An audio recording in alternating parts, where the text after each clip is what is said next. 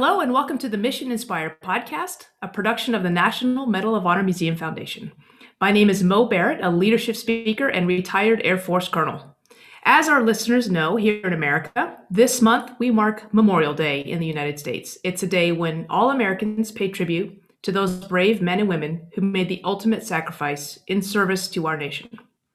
Memorial Day is the culmination of a month of events throughout May in which we honor members of the U.S. military, past and present, through commemorations and events like Military Appreciation Month, VE Day, Armed Forces Day, and of course, Memorial Day. But what Americans may not be as aware of is an important anniversary that the nation is also marking in 2021. One that gets to the heart of how our nation honors and remembers those who gave all for our safety and freedom. And I'm talking about the 100-year anniversary of the Tomb of the Unknown Soldier at Arlington National Cemetery. It was 100 years ago this year, on November 11th, 1921 to be exact, when a horse-drawn caisson carried the body of an unknown American soldier from World War I through Washington, D.C., and across the Potomac River to Arlington National Cemetery. A state funeral was held, and the unknown soldier was interred in the new Tomb of the Unknown Soldier. During the ceremony, President Warren G. Harding placed a Medal of Honor on the casket. In the years since, unknown service members from World War II, Korean War, and the Vietnam War have been interred and honored at the tomb. And since 1926, just 5 years after it was created, the tomb has been guarded by an elite troop of soldiers from nearby Joint Base Myer-Henderson Hall. Of course, it wasn't called that back in the day. At first, it was only during daylight hours, but since 1937, they've been there around the clock without pause. Today, we have a special guest to talk about the significance of the centennial of the Tomb of the Unknown Soldier 100 years after its creation, as well as the connections to the Medal of Honor. And he is clearly an expert on the topic, as during his more than 20-year Army career, he served in the 3rd U.S. Infantry Regiment, known as the Old Guard.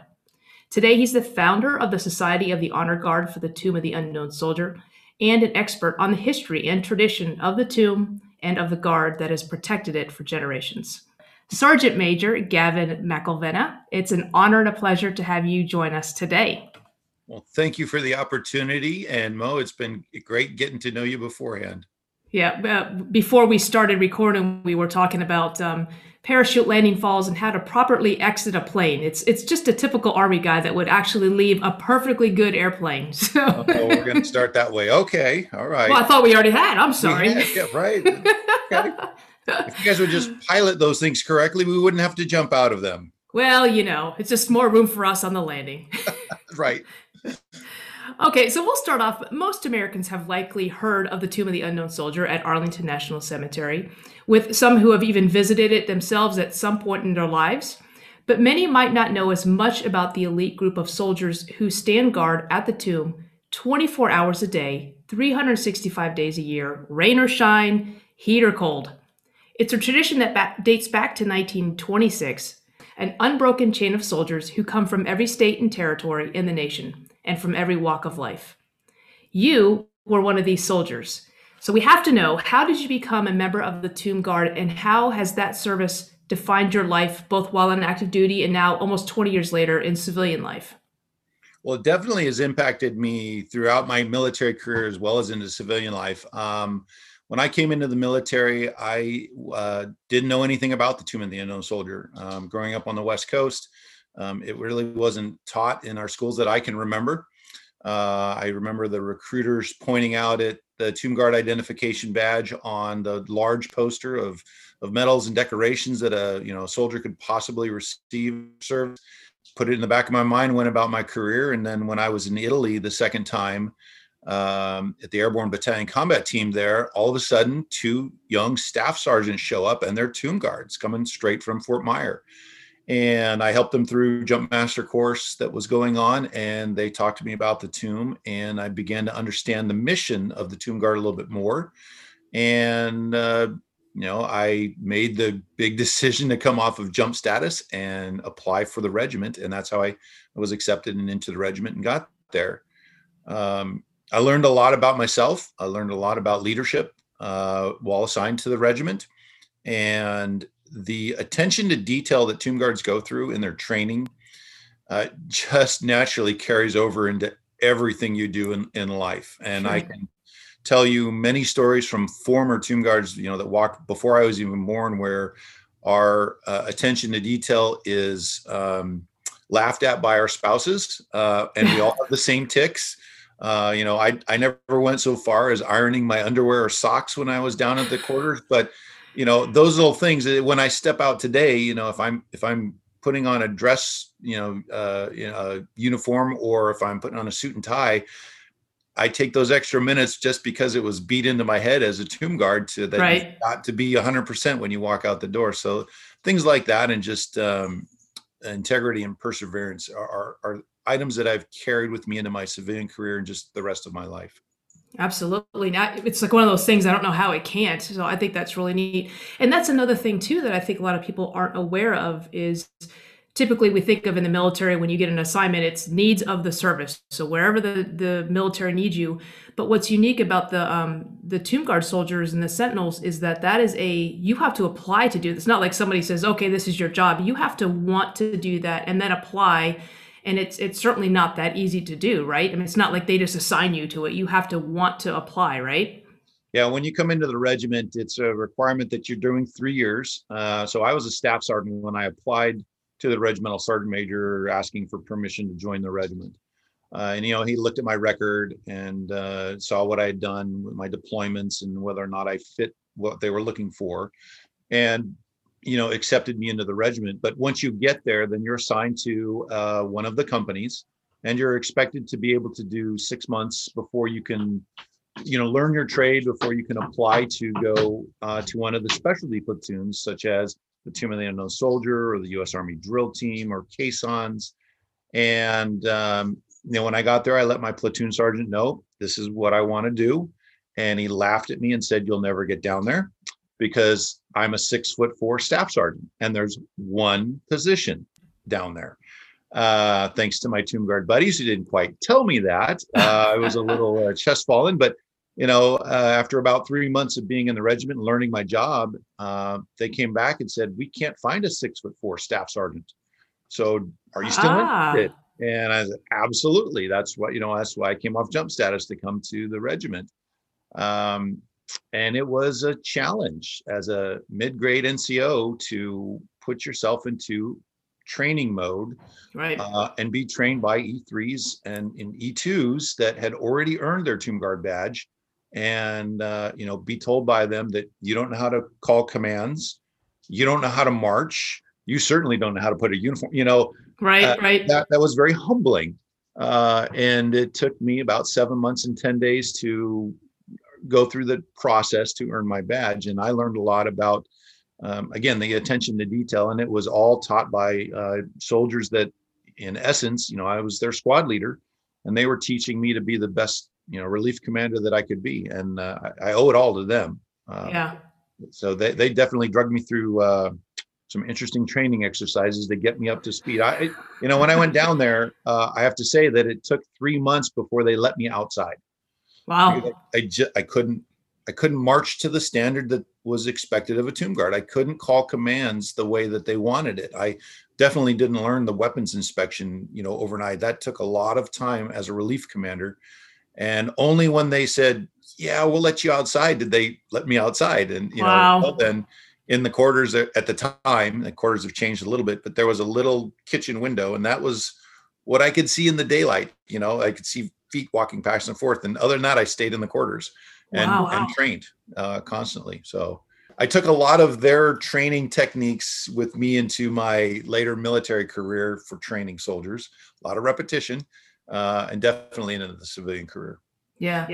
Well, it's interesting too, like we kind of another thing that's unique about that too. And I think a lot of people have this perception of the military where it's, the senior ranking person, the rank based on what's on your shoulder or on your sleeve, is always the one who's outranking and therefore must be the one who's more, more intelligent or more skilled in that particular thing. But it's interesting. It's a great leadership lesson that sometimes there's an informal rank structure where the person who based on what's on their uniform may outrank you, but they have the skills that the lower ranking person has the skill sets that they need to train the higher ranking person. So it says a lot about you too, that you can allow yourself to be humbled and to take the lessons and do that. So it definitely was a challenge to be in charge of a relief that if something went wrong, it was my butt. right. But I had no ability to correct or control that other than just having a talk, because again, I wasn't qualified yet. Right. And then a lot of NCOs, I'm not going to lie, a lot of NCOs couldn't make that transition, and Yep. they didn't make it, and during my time, 90% of the soldiers that would try out for the tomb just didn't meet the standards. And it's not Wow. saying that they were bad soldiers or leaders or in any way, shape, or form. They just couldn't rise to the standards expected of the tomb guards. Yeah. And I'm sure that percentage is probably still the same today. I don't think they've lowered their standards for anything, Good. and will hold people to that. And you either rise to it, or you go back to the regiment. Right. Well, and I mean, that's what makes it an elite group. Again, that you have to apply to be there, and that you have to really want to be there, and that you have to persevere. Yeah, 90% attrition rate, or maybe it's 10%. I forget the way the math works, but the fact that 90% of the people that want to do this don't actually get to do that. So what we really want to know about now is, what is a day in the life like for the tomb guard, especially if you're not just looking out the kitchen window. But so kind of tell us what the day was look like, and the duties of the tomb guard, especially for the average American who may not even, they maybe have seen the postcard or seen a little snippet on TV, but what would surprise the average American about your day, your daily day? I think probably the one thing that would surprise them the most is the fact that when they're standing on the steps looking at the tomb of the unknown soldier, they have no idea that we're living beneath them. We're underneath those steps, underneath the amphitheater.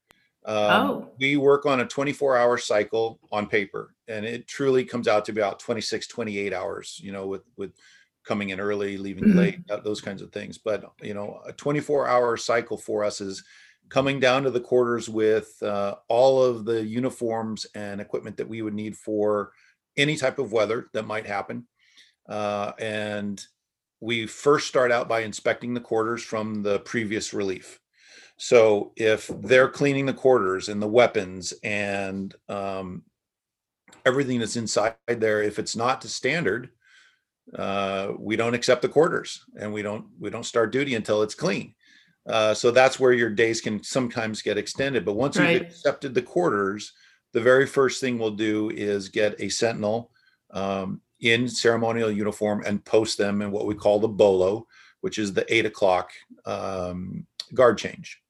So as a relief commander, my job is solely changing the guard and conducting re-ceremonies.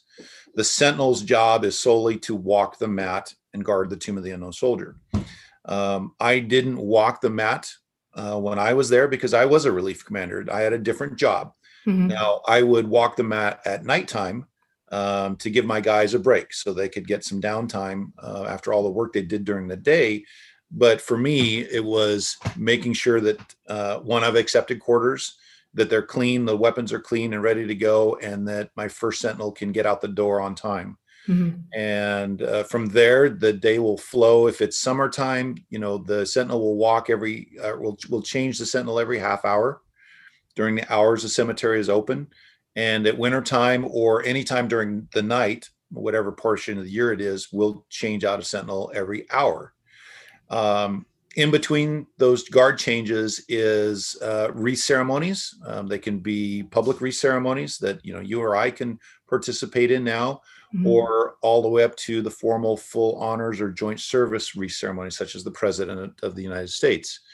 It just that will dictate how our day's flow will go. But most of the time, say it's a normal day, don't have ceremony, we'll do the guard changes all day long.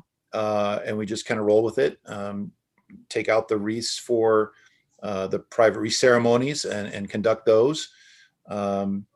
And as the day comes to a close, we'll close out the cemetery, ask the public to depart, and then lower the flag from the cemetery. And once, most of the cemetery has been cleared out of visitors, we'll start our training. So during the daytime, if you're not a tomb guard already, you're training all the time. So Mhm. for a new person, they're standing in front of a mirror, they're practicing their walk, their heel clicks, their weapons manual. They Wow. will change uniform about a million times and have to press them out. And it's all for getting them ready to go up. So what to an outsider might seem like hazing, we do something called a 3-minute dress drill. And that is going from the uniform you're in, whatever it is, to Mhm. full ceremonials and ready to walk out the door in 3 minutes. Wow. And that's for, something happens to the sentinel on the plaza, or maybe there's a uniform malfunction out there, or whatever reason that I need to put a brand new sentinel up on the plaza, we can do it in 3 minutes. Wow. Which is one of those things that I've carried on into my personal life, is changing really quickly. But so things like that happen in the quarters. Their knowledge is constantly tested. They're constantly trying to earn a way outside to do their job. Mhm. And part of the training process is your uniform, getting it to above regimental standards, which the regimental standards are Army standards, but they take it a little bit further, and we just go a little further than them. Yeah. Learning your knowledge and then learning your mission, which this is an active duty guard post. It is dictated by Army regulations, and learning how to do your job is a big part of what they're doing down there. Unbeknownst to most of the public, underneath the Memorial Amphitheater, how it goes in a circle, there's catacombs. Oh. And during my time in 1997, we would train in the catacombs, and the public wouldn't even know it. So I would be down there calling guard changes with sentinels in training, with a trainer watching us all day long, just to get Wow. it right. Yeah. And then at night, when the cemeteries close and the civilians have all left, we will go up onto the plaza as a relief, and we will train on the plaza. There's always a sentinel that's on duty, and that's their primary job. But the rest of us will go up and we'll practice, whether it's a guard change or a wreath ceremony or what have you. And then after about 2 or 3 hours of training at night, then the guys and gals will come downstairs and start working on their uniforms and cleaning the quarters. And most people think that, oh, you just get some sleep. These guys don't sleep. Yeah. In training, you just don't sleep. Yeah. So at about 2,300 hours, we'll come back onto the plaza for taps. Taps is played through the cemetery on top of the amphitheater. So we'll bring the entire relief up, and we will pay our respects one more time at night to the unknown soldiers. And then we'll get ready for a relief change in the morning. And that's a 24-hour cycle for us. Wow. Wow. When you look at us on paper, we really don't work that much. We work 9 days most of the time out of a month, but those 9 days are some solid days. And Yeah.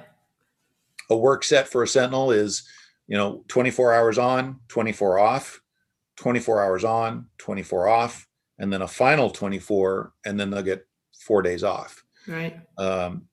If the sentinels on another relief are running short, we may have to go down to 2 reliefs instead of 3.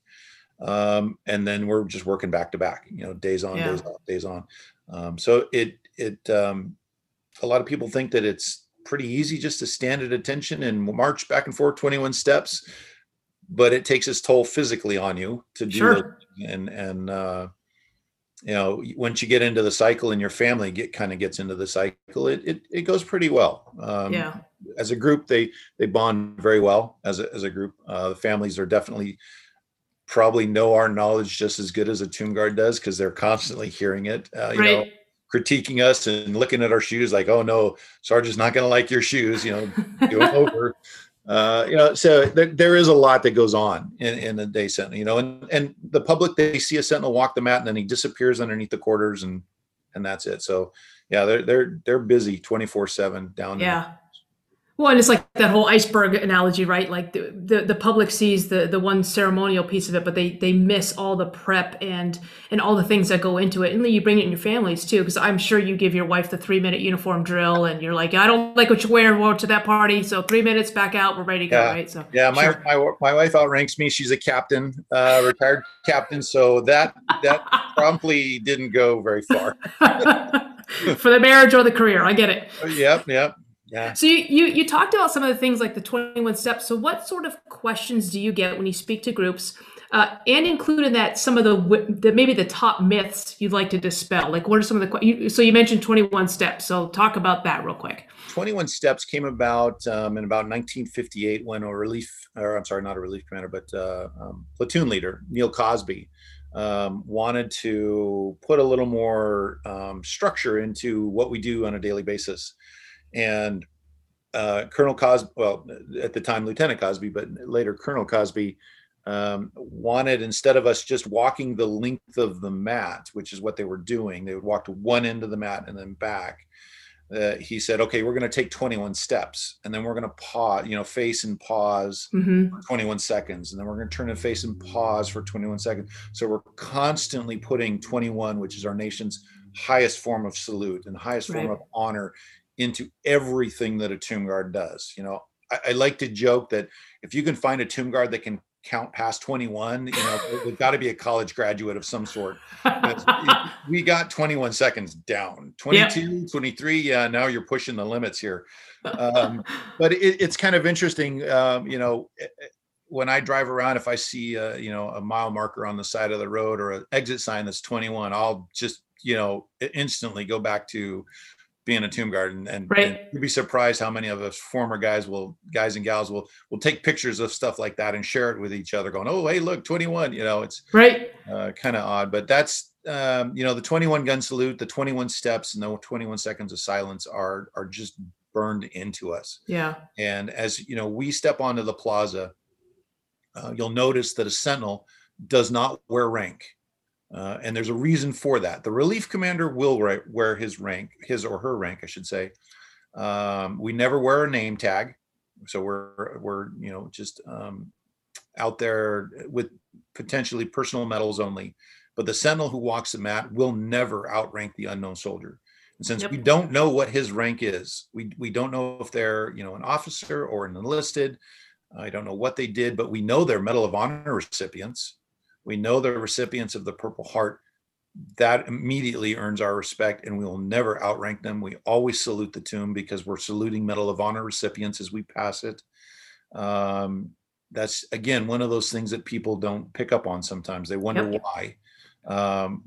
There's some lucky individual out there who wrote an email about a decade ago that floated around the wonderful world of the internet that gave these great myths about how I, as a tomb guard, am not supposed to curse or drink, or I'm supposed to be a monk for the rest of my life. And I always joke, if I could find that gentleman or whoever wrote it, I'd like to have a little chat in the woodline with you. No, when we're at the tomb and we're doing our job, it's like anything. We are professional soldiers. We hold ourselves to the highest possible standards, and you're not going to see that at the tomb. The rest of the time, we're soldiers. Right. Soldiers curse, soldiers drink. Soldiers are soldiers. No. Yeah, I know it's a crazy concept, but people truly believe the fact that I'm not supposed to curse or drink. And if I could get away with doing a presentation with a glass of scotch in my hand, I would do that one of these days. But no luck. Those are kinds of the things I think that stand out the most. We get a lot of interesting questions in our presentations. Some are really thoughtful and deep, and others are just the basics kind of stuff, like that question.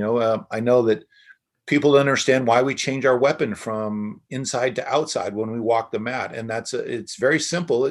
We keep our weapon outside of the tomb to provide that protection from whatever threat might be out there. So you'll always see the sentinel's weapon on the outside of their shoulder, away from the tomb, as just another, physical barrier to protect the tomb of the unknown soldier. I love it. Yeah. So I'm a DC tour guide, and I was trying to get middle school kids to pay attention for any length of time. I give them things. I tell them how long to count, how many steps. I give them things to do while waiting for that's the question was, what shoulder, about like right shoulder or left shoulder? And like half of them were like, oh, right shoulder, half of them left shoulder. I'm like, well, you're both right, So I think that's awesome. And again, it's those little attention to detail things, not just in the way your uniform is put together, not in just the knowledge that you have, but in how you execute your mission. And everything has significance, not wearing rank on your uniform, so you don't inadvertently outrank the unknown soldier. So I have to ask: is it true that you're supposed to have a 30-inch waist to be a sentinel? Yes, Really? had a 30-inch waist. I still have the belt.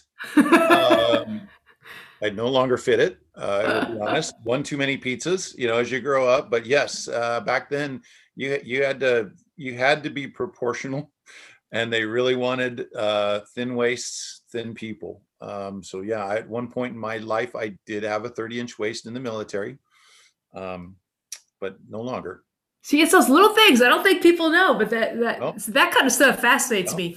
And I, our shoes, I think that a lot of people wonder how we get our shoes so shiny. They've got to be fake, and they're not. They're just straight leather shoes, black leather, basic training issue kind of shoe that we've built up a little bit to protect us from the marble, because the mhm. marble in the winter gets cold, and in the summer it obviously gets very hot. And we put some cheaters on the inside the steel, so we're not smacking our ankle bones together like they did in the early days of the hardcore Oh, tomb guards. Um, but each of those shoes weighs about 5 pounds. And so really? if yeah, oh yeah, and if you watch a tomb guard as they walk, they have a really distinct toe flip, and that's because of they're trying not to catch their toe on anything, and you're wearing 5 pound shoes. So Holy that's where cow! you get that little walk that you see the sentinel do, and it's because of the shoes, and just learning how to march appropriately.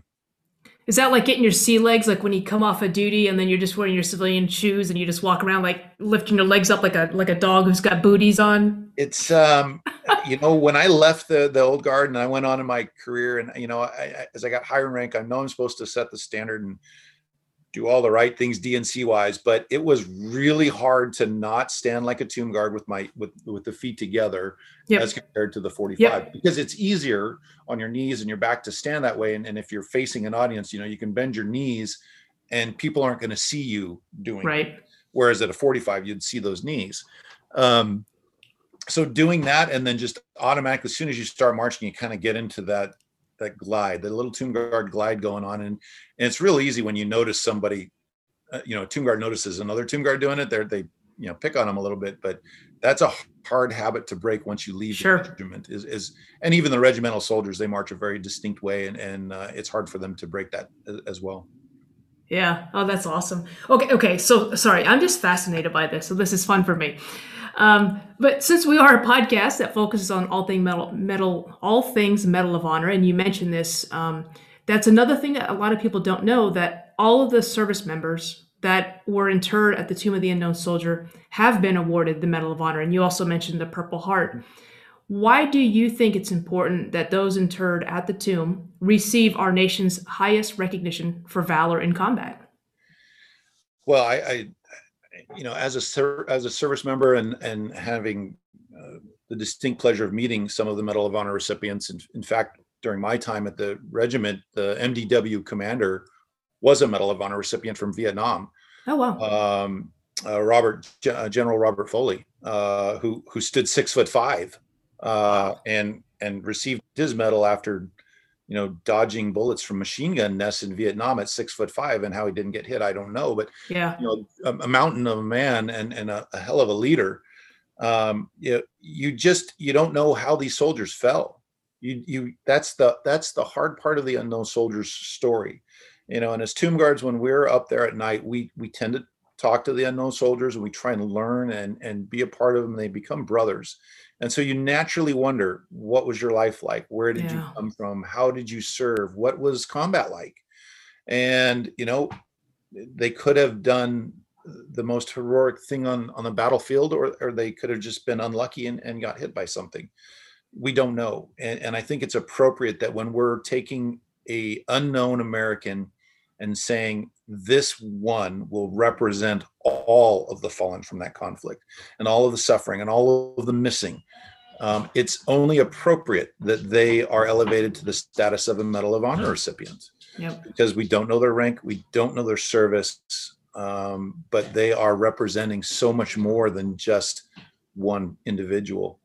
In the history of the unknown soldiers, like you mentioned, each one of the unknown soldiers is a recipient of the Medal of Honor. Each of those medals, as well as the certificates, are on display in the Memorial Display Room, which is in the picture behind me.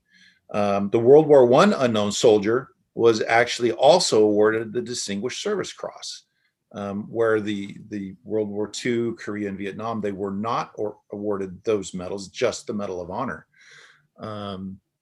You know, I think as civilians learn more about the Medal of Honor and the people that have earned it and the actions that they've done, and see how that impacts life and future generations, I think they'll understand that that's the only appropriate way to honor these soldiers that not only gave their lives for the soldiers standing to their left and right, but to foreign nationals that we're trying to keep free.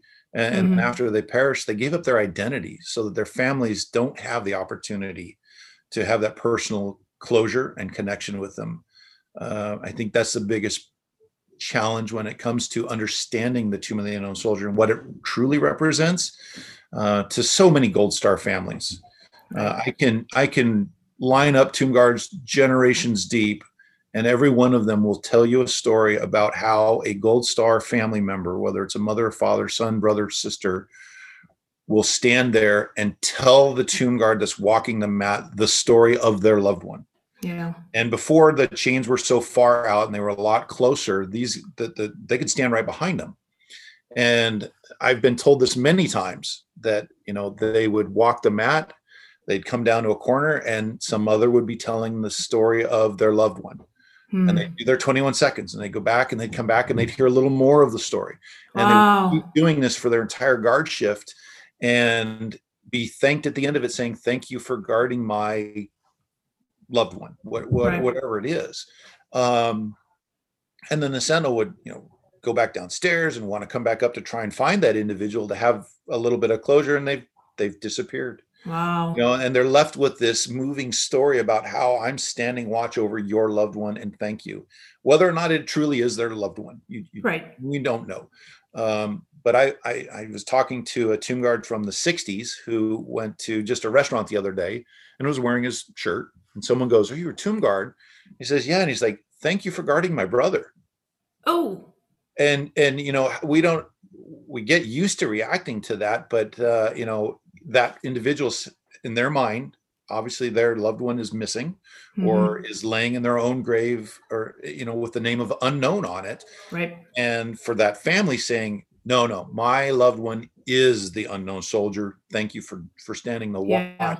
over them, is pretty moving. Yeah, And for that's what sure. Centennial comes on. That's the power of the unknown soldier and the tomb itself that I want people to understand.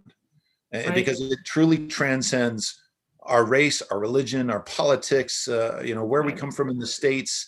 It's the one place as a nation we can come to, and we're all equal, and we're all paying respect to these people who left their families to go defend others and paid the ultimate sacrifice by not just dying, but losing their identity. And so they stand and represent so much more than just a grave with a rock over it, as some Right. people have called it.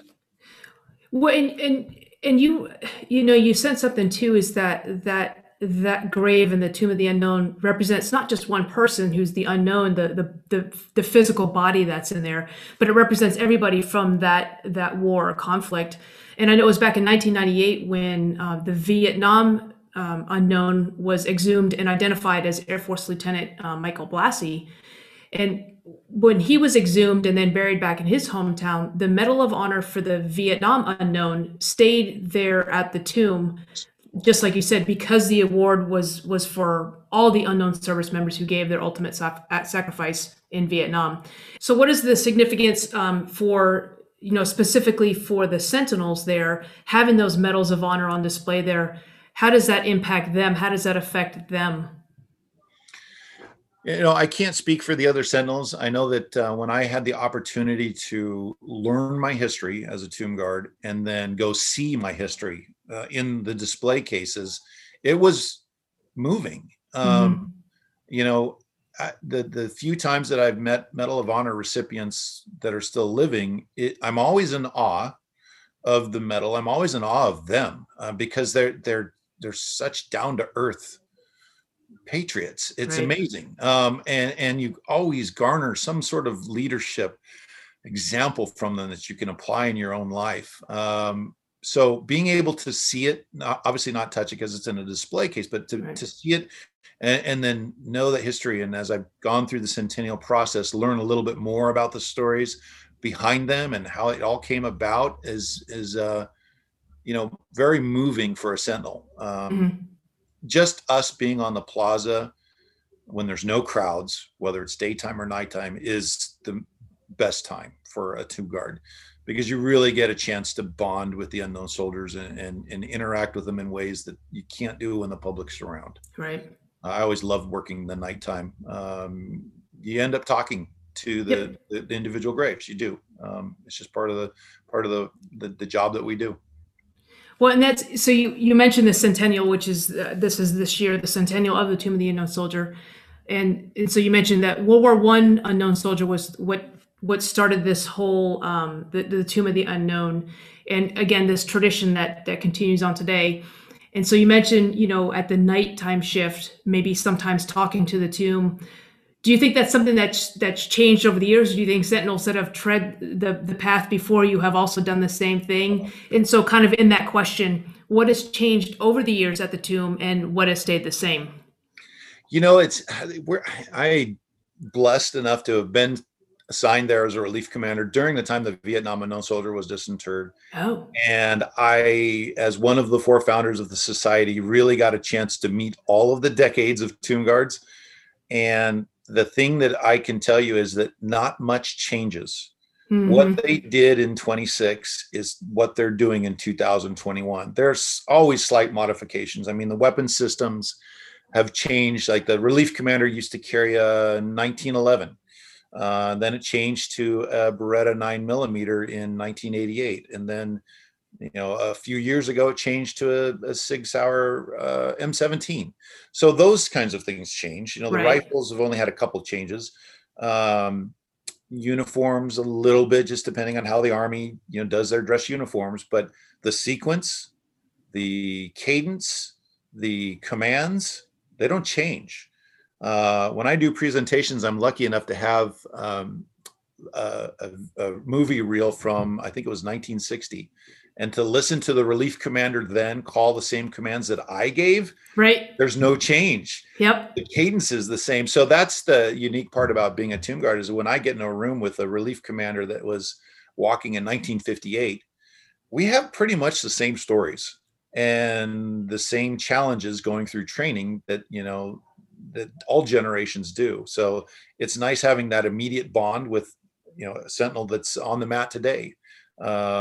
We can instantly talk about the same challenges, problems, fun, uniqueness of the Sentinel. So I think that at nighttime, you'd be challenged to find a Tomb Guard that would prefer having crowds around than not having crowds around.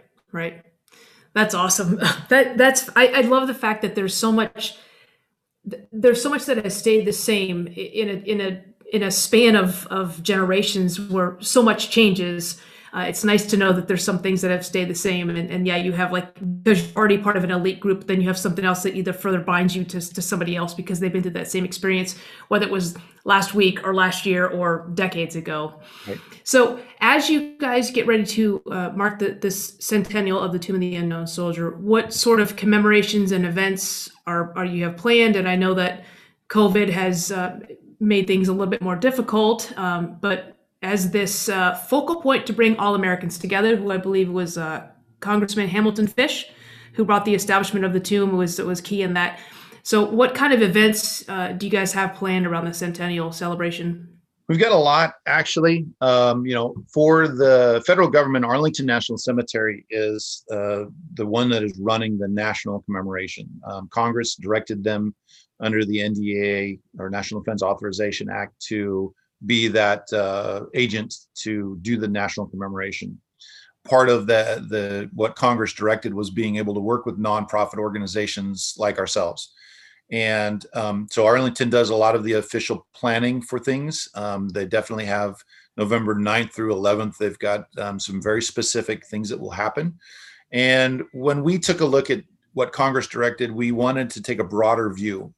I didn't want our organization to focus just on World War One, because the Tomb of the Unknown Soldier encompasses so much more than just one conflict. And like you mentioned, Congressman Fish didn't want it just to be about one war. It was a place for all conflicts and healing for our nation.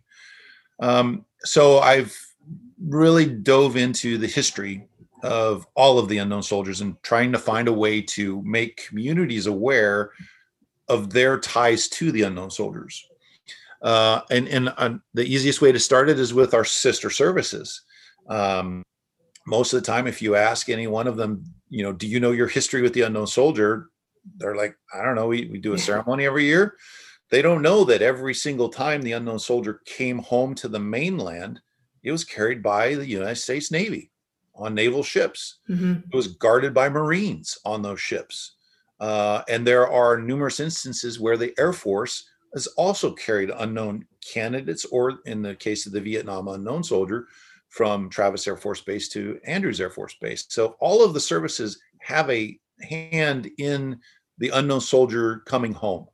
And I think that's one of the fun challenges that I've had, is to try and educate our brothers and sisters in the other services of their history, and to make them proud of that history.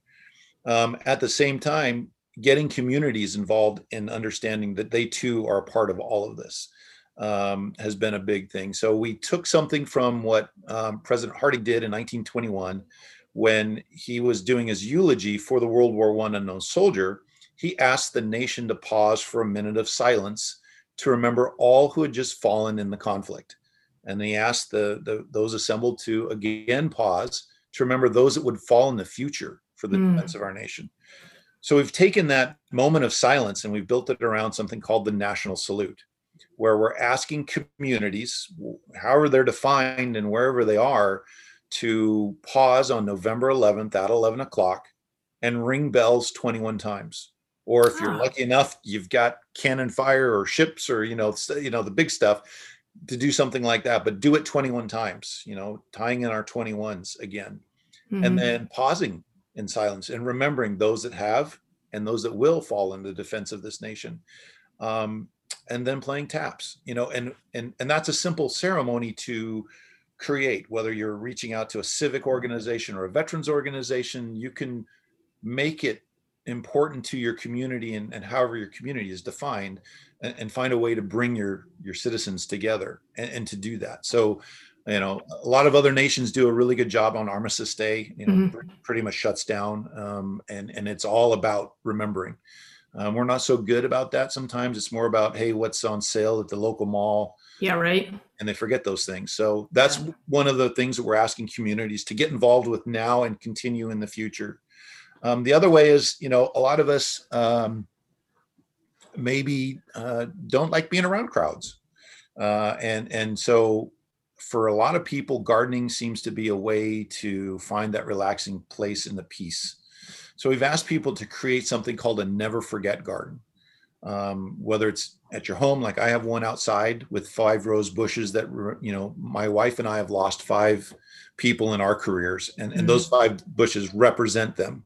So every time we walk by, out our front door, we're reminded of how they impacted our lives. Oh. Whether a community, is an organization, or just an individual wants to do this, they find a place to grow, whether these flowers or roses, which is what we recommend, the white rose, which ties back to 1921 and Sergeant Younger using white roses to make the selection. But that's a good way to create a safe place, a safe space to meditate and become, at ease with whatever you've lost or whoever you've lost or want to remember. And when we started that, it's taken off. It's kind of like the Victory Gardens of World War II. Communities and individuals get involved. And then I have to tell you a story about a young lady who during COVID lost her husband. And he was a veteran. He was an Air Force veteran, actually. And because of the restrictions in Arizona, they couldn't have a service. And one of our associate members had put a never forget garden in his backyard. And as she's walking the trail behind the houses, she pauses and she sees this. And she asks him, what is this garden? And that's what the garden is designed for, is to generate conversation about the why and that. And so he told her, and she immediately started crying and said, that's what I'm going to go do right now in my backyard to remember my husband until we can have a memorial service. So those are the ways that a simple garden marker that we've created that has elements of the Tomb of the Unknown Soldier on it and some very powerful words are drawing communities together. So the Never Forget Garden is something you can do now. I'm an infantryman. I don't grow things very well, but we've got great partners with the American Rose Society that will help, infantrymen like me grow things and keep them growing for a long period of time. So there's a lot of resources. When it comes to the history, obviously there's some key dates in the World War I unknown soldiers history, as well as each of the other unknowns that we try and highlight. Right. So we will be going back to France as an organization, and we're working with the French government and the cities in which this unknown soldier was selected on October 24th, and from where the unknown soldier departed back to the United States aboard the USS Olympia. And for people that don't know it, the Olympia is still around. It's the flagship of Admiral Dewey. It's one of the few remaining steel-hulled warships of its era. It's in Philadelphia at the Independence Seaport Museum, and you can go stand where the unknown soldier was strapped to the outside of the deck because he wasn't put inside.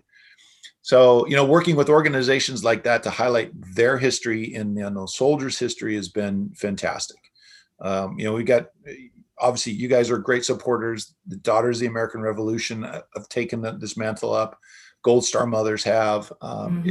It's been an amazing 5 years of planning leading to the centennial.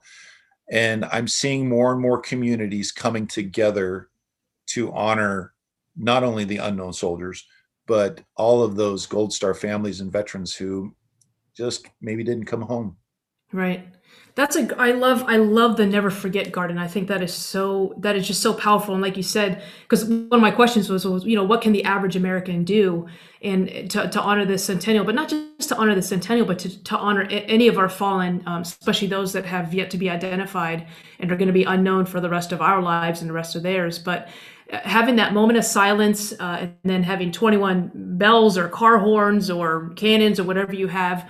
But I love a Never Forget Garden. I think that is fantastic. The American Rose Society, they are experts at rose gardens. But when people say, I can't plant a giant rose garden or anything, it's like, you know what? If you've got a pot that you put flowers in that are meaningful to you and your family, and you call that your Never Forget Garden, that's a Never Forget Garden. Right. And it's important to you. So it can be as detailed as you want or as small as you want. Right. I'll be at IKEA buying something I can't kill. So. Oh my gosh, this has been fantastic for me. And again, to any of my past middle school tour students or future middle school tour students, I now have an in with the Sentinels at the Tomb of the Unknown Soldier, which means that I'm going to get all the good trivia questions and I'm going to be able to stump them. So that's all about that stumping the middle schoolers. So, because I've really learned a lot, and I will be going there. I'll start touring next week, and so I'll be back at that cemetery. So I'm excited to watch everything again because I'll see things through a new eye, and I'll be watching for a lot more details now than I was before. Well, I think you're going to enjoy it because, and I'm working on this with the Sergeant of the Guard, Chelsea Porterfield. I'm trying to get her to send me a photo. She has a beautiful photo in the quarters taken from the top of the display, looking down, and it really shows how after a century, how dirty the plaza had gotten just from weather. And they spent last summer cleaning the plaza, the memorial amphitheater, and the tomb. And when you go up there this time, you're not going to recognize it. It's going to look like it's brand spanking new in 1921. Wow. Wow. I'll bring sunglasses for the glare. It's awesome. Yeah. That's great. Okay. As we wrap up, I have one last question for you. I'll just stay on all night. Yeah. So what else haven't we learned that maybe our listeners should know or would be intrigued to learn? I mean, we've already got some good gems in here, but what else do you want to share as a parting shot? Well, I think that just interacting with, our society is primary mission is education. So we are available to anyone, especially now in our Zoom era of reaching out into civic organizations or schools or veterans groups or just somebody that wants to chit chat. We try and provide tomb guards for free to come, especially when COVID's over. We'll come in person and we'll talk about all of this, tell you about the history of the unknown soldiers, how it all came about, and a little bit about the Sentinels. And that's free. We don't ask a dime in return, because our primary mission when we were there is honoring. And as we've left and now we've become former tomb guards, or old guys, as I like to call us, our primary mission is education and making sure that people understand the why behind the Tomb of the Unknown Soldier, not just the fact that there's a sentinel that walks a mat. So right. That is an easy way to get a hold of an educational project, or, whether Boy Scouts or Girl Scouts that need something to do, find a tomb guard, have them come talk to your community. And we're more than happy to. If you let me stay on here, we'll talk for hours. Yep. I could. This is awesome. It really has been an honor and just been fun and honoring and educating to have you on this podcast today. And the work that you do and that the Society does every day is so important to making sure that the sacrifice of our nation's service members is always appreciated and never forgotten. And it's a mission that's both appreciated and shared by the National Medal of Honor Museum. And that is a great partnership. So for listeners who want to learn more about the Society of the Honor Guard for the Tomb of the Unknown Soldier, you can visit tombguard.org. So tombguard.org. And Sergeant Major McElvenna, I want to say thank you again for your time and your insights. And this really has been fascinating and educational, and it has been an honor. So all those missions that you're setting out to do have been accomplished. So thank you again. Thank you, Mo. It's been a pleasure to talk to you. It's been a good time. And anytime you want to bend our ear and learn a little bit more, just give us a call, and we will be glad to talk about this and how it ties back to the Medal of Honor. All right. Well, that was fascinating. And Sergeant Major McElvenna has given us plenty of ways that we can remember our fallen. And again, I love the Never Forget Garden. So make sure you get out there and plant one or buy one, and however you want to remember. And to learn more about the National Medal of Honor Museum, please visit mohmuseum.org. And please join us next time on the Mission Inspired podcast. Be sure to subscribe, rate, and review us wherever you get your podcast. Thank you.